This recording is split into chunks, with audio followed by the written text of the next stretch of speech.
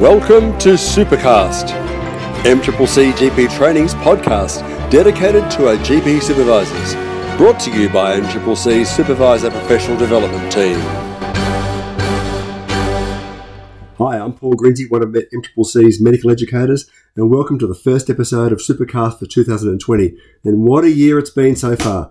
Who would have thought 6 months ago, or even 3 or 4 months ago, we'd be in the situation where we are now with coronavirus dominating every single headline. And going on form, we'll be making sure that coronavirus is up at front and centre in this Supercast episode. It is the topic of the day, topic of the year, and topic of this episode. So my role here today is to try and guide you as best as possible with the current MCCC policies, updates, and relevant practical tips, I suppose, regarding coronavirus for our supervisors. The episode is being aired in April, and being mindful if you listen to this beyond that date, then policies may well have changed. But I'll try and give you some links to where you can find that sort of information as we go. And to start with, a lot of the details in regarding training, and particularly relevant for supervisors, is on MEL. And this information is quite straightforward to find. You just have to log in into MEL. Once you're there, you'll see on the homepage a COVID-19 information for registrar supervisors and practice managers button. Click on that and you'll go straight to where there is a page dedicated to COVID-19 with COVID-19 updates. There are a number of sections, including self-care, telehealth, information relating to GP training for COVID-19 and for patients, and each of those expand to further resources. This is being updated continuously, so please keep diving into that part and get some information. Some of this, like for patients and self-care and telehealth, will be replicated from other areas, but we're also including parts that are very pertinent for general practice training.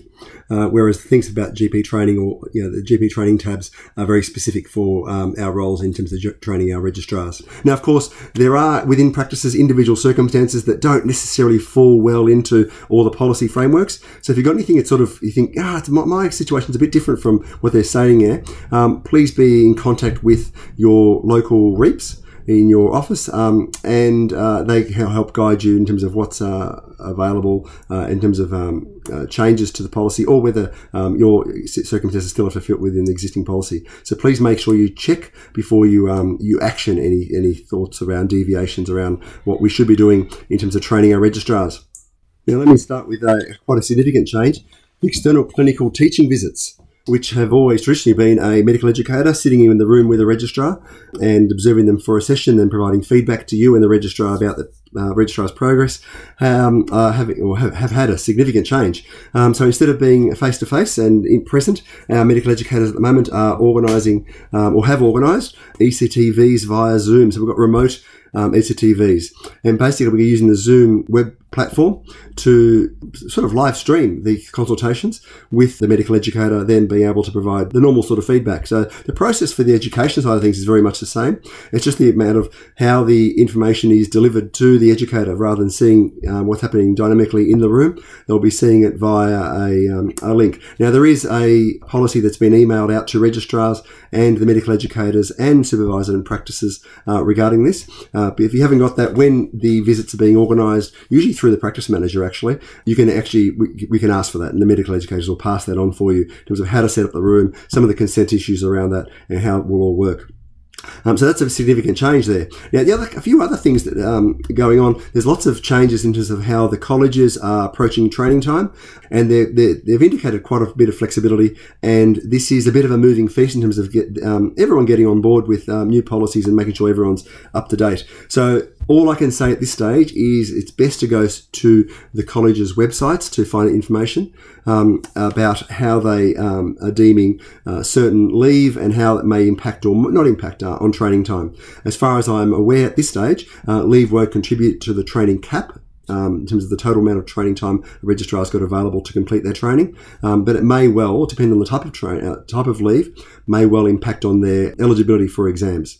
Because you still have to have completed GPT-2 in its entirety before you can actually sit an exam.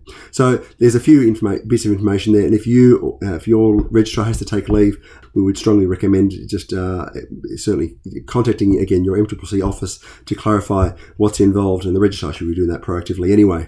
If you're looking to find that stuff on the college websites, the Acrom website. Most of their coronavirus stuff is under from their homepage.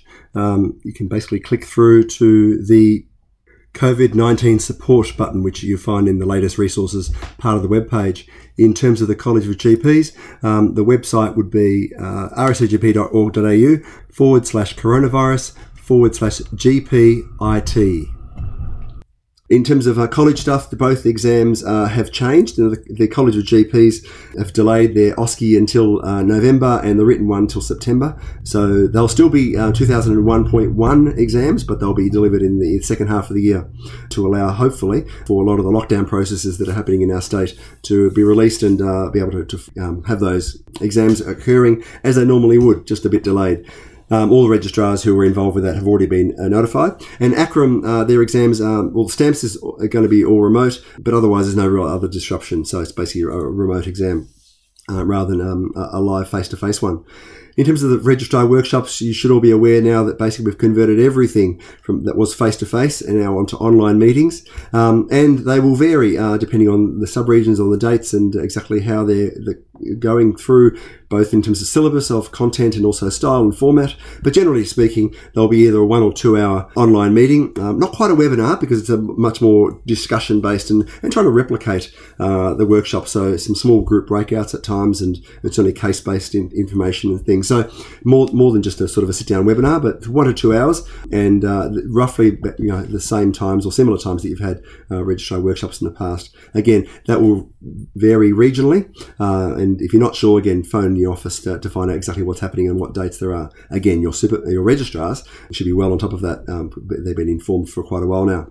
The practice manager workshops are still occurring, although less frequently, a little bit at the moment while everyone's trying to catch up. And again, they'll be via webinar rather than face-to-face. And similarly with our supervisor workshops, most importantly, all the regions are basically trying to put together a syllabus of professional development that we can deliver online, as well as trying to develop a lot more peer support meetings. Again, they will be probably more ad hoc as we need, as you and we need them, but also some targeted activities, particularly on the topic of looking after registrars throughout this COVID-19 pandemic, which is a sort of a topic we have never had to cover before. So we're all learning in this space, and we're really keen. This is the Supervisor Professional Development team, are very keen to meet your needs. So if you've got any feedback about what we can do to help you in terms of your professional development, please pass those messages back to us, and we're happy to incorporate them as we're going forward. Now, a few pragmatic questions around this pandemic. Now, if you need to, as a supervisor, you need to self-isolate, you need to notify your reps as soon as possible so we can provide support, monitoring, and make sure that the registrar's training is minimally affected as possible, as well as making sure that you're okay. And some of the questions will be, can you meet the supervisor requirements even if you're isolating or are you unwell? And if you're unable to meet those requirements, you need to notify us immediately, so we can assist with alternative arrangements. Really, now if the registrar is self-isolating, again, we need to you need to notify, and the registrar needs to notify MCCC, and whether they're well enough and able to work from home. There's an approval form for working from home, or whether they're using sick leave or annual leave or Cat 1 leave, depends on the circumstances. And again, that will may relate to actual training time, as I alluded to a bit earlier. Now, the other situation is if a registrar can't work the agreed hours due to childcare or other reasons that are cropping up, again, please notify us. Any of these things, these things are sort of out of our control when you're planning things, when you're in terms of setting up the employment contracts. But please notify us. There is some flexibility around what we can do. Again, MCCC is focusing on training and education and the standards around that, and we don't have a lot of we have no industrial clout from that point of view. That's very much an issue in terms of the practices and the registrars themselves. But we do have to intervene if it's impacting on the registrar's training, and we should be notified at least so we are aware of where the registrar may be more vulnerable in terms of their training themselves. Now, in terms of actual dedicated teaching time, should this be face-to-face? Well, ideally, yes. I mean, with some distancing in the room, if possible. And if you're both well and able to maintain the distancing, absolutely have it a face-to-face. There's a richness of face-to-face consultations and teaching where we can maintain that. Otherwise, tele-teaching in some sort of platform will be an acceptable alternative. Another change, which is a bit more flexible, is that while all supervision still has to be done by a supervisor, whether that's a primary or secondary supervisor within the practice, the teacher component can be done by any fellow of a GP college. So it doesn't have to be the supervisors necessarily. So you can share that teaching and even the formal teaching to other members of your team if everyone's a bit stretched.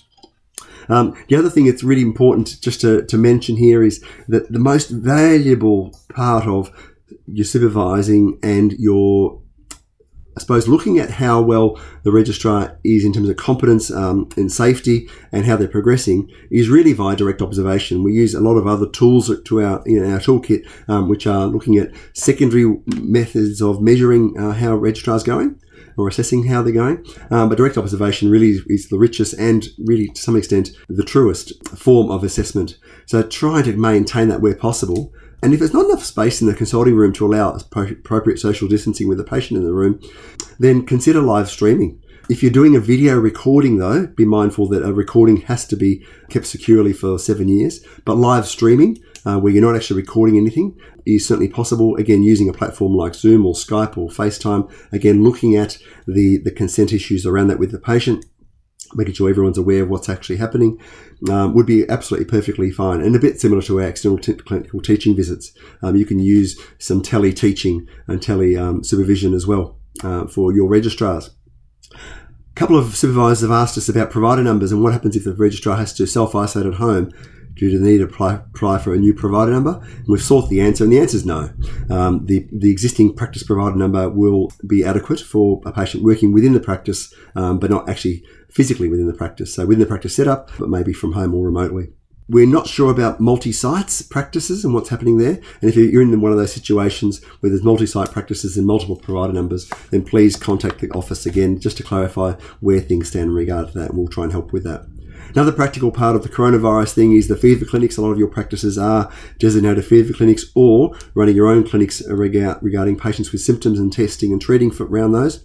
And practices can and probably should be involved with those fever clinics, because again, we're trying to give registrars as much of a genuine experience of general practice as possible throughout their training, being mindful that a lot of these things here aren't the usual. Learning how to adapt for change is certainly part of what we need to learn as a registrar.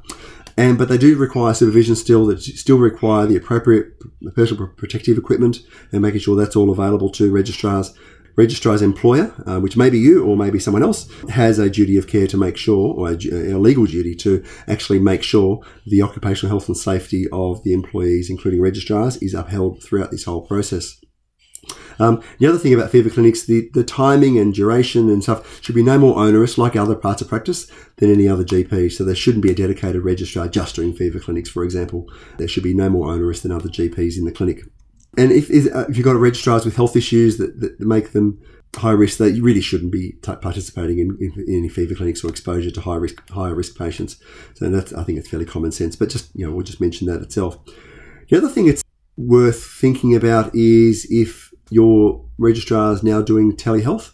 There's some processes around that have been passed on to practices, and that was done in March, but I'll just reiterate those. If the telehealth is happening on site within the clinic, the practice only has to basically just read the policy that was emailed out and just send back an acknowledgement that they've read the policy. So that's pretty straightforward. And that's just going through some very pragmatic things about telehealth and how it's different from face-to-face consultation. So that's not too onerous. Just read the policy and just email back saying, yep, we've read it. It's all good. Now, if the registrar is doing off-site telehealth, so for example from home, there's a couple of extra steps. And these steps are here to protect the practices more so than anything else. So the first thing is to read the policy around off-site telehealth. The second part is to make sure you've gone through with the registrar an occupational health and safety checklist, which has been emailed out to all the practices. And that checklist then will allow you to have some protections around, work cover claim, for example, because the work site now has become the home. And the third part of this is to read and return an approval form that's been also emailed out. And then once approved, the registrar is able to do some telehealth from home. And the whole process of turnaround for this is quite quick, provided you get that information into your local MCCC office. If you've got any questions about that process, again, please just call and find out. We'll pass on that question. We'll do our best to answer that. I think that wraps it up in terms of the major changes we've had, at the start of the year. I'm trying to keep it as short as possible. I know this is a bit longer than our usual podcast, but there's a lot of things going on, and I'm sure there'll be more updates as we're going forward. We're looking to increase the frequency of our podcast, Supercast podcasts for this year, after our successful trial last year, where we had our first 4 episodes, and you may have noticed the intro music, just to give it a little bit more jazzy and professional feel to these podcasts. Again, if you've got feedback around the podcast, please let us know, because we're really happy to incorporate any of your feedback or ideas into these podcasts. And some of the ideas we've got here is basically to look beyond policy and procedures and look at more practical tips, and possibly do some interview style podcasts as we go forward. So from me, I'll sign off now, and I'd like to wish you a very safe time around. Keep yourself and your staff and your families safe around the coronavirus as much as possible. You're doing a great job. Value general practices providing the community is enormous. The value you as a training practice is even more so, and you're training the next generation of GPs. It's a purpose beyond measure. So thank you very much for your contribution to that. And until the next podcast, I wish you some happy supervising. Take care. If you are finding this episode of use, please subscribe to the MCCC GP Training Supercast via iTunes, etc. We value your input and ideas via the usual communication channels or via my email, paul.grinzi@mccc.com.au. Now, thank you for listening to Supercast, MCCC GP Training's podcast dedicated to our GP supervisors. Until next episode from Supercast, happy supervising.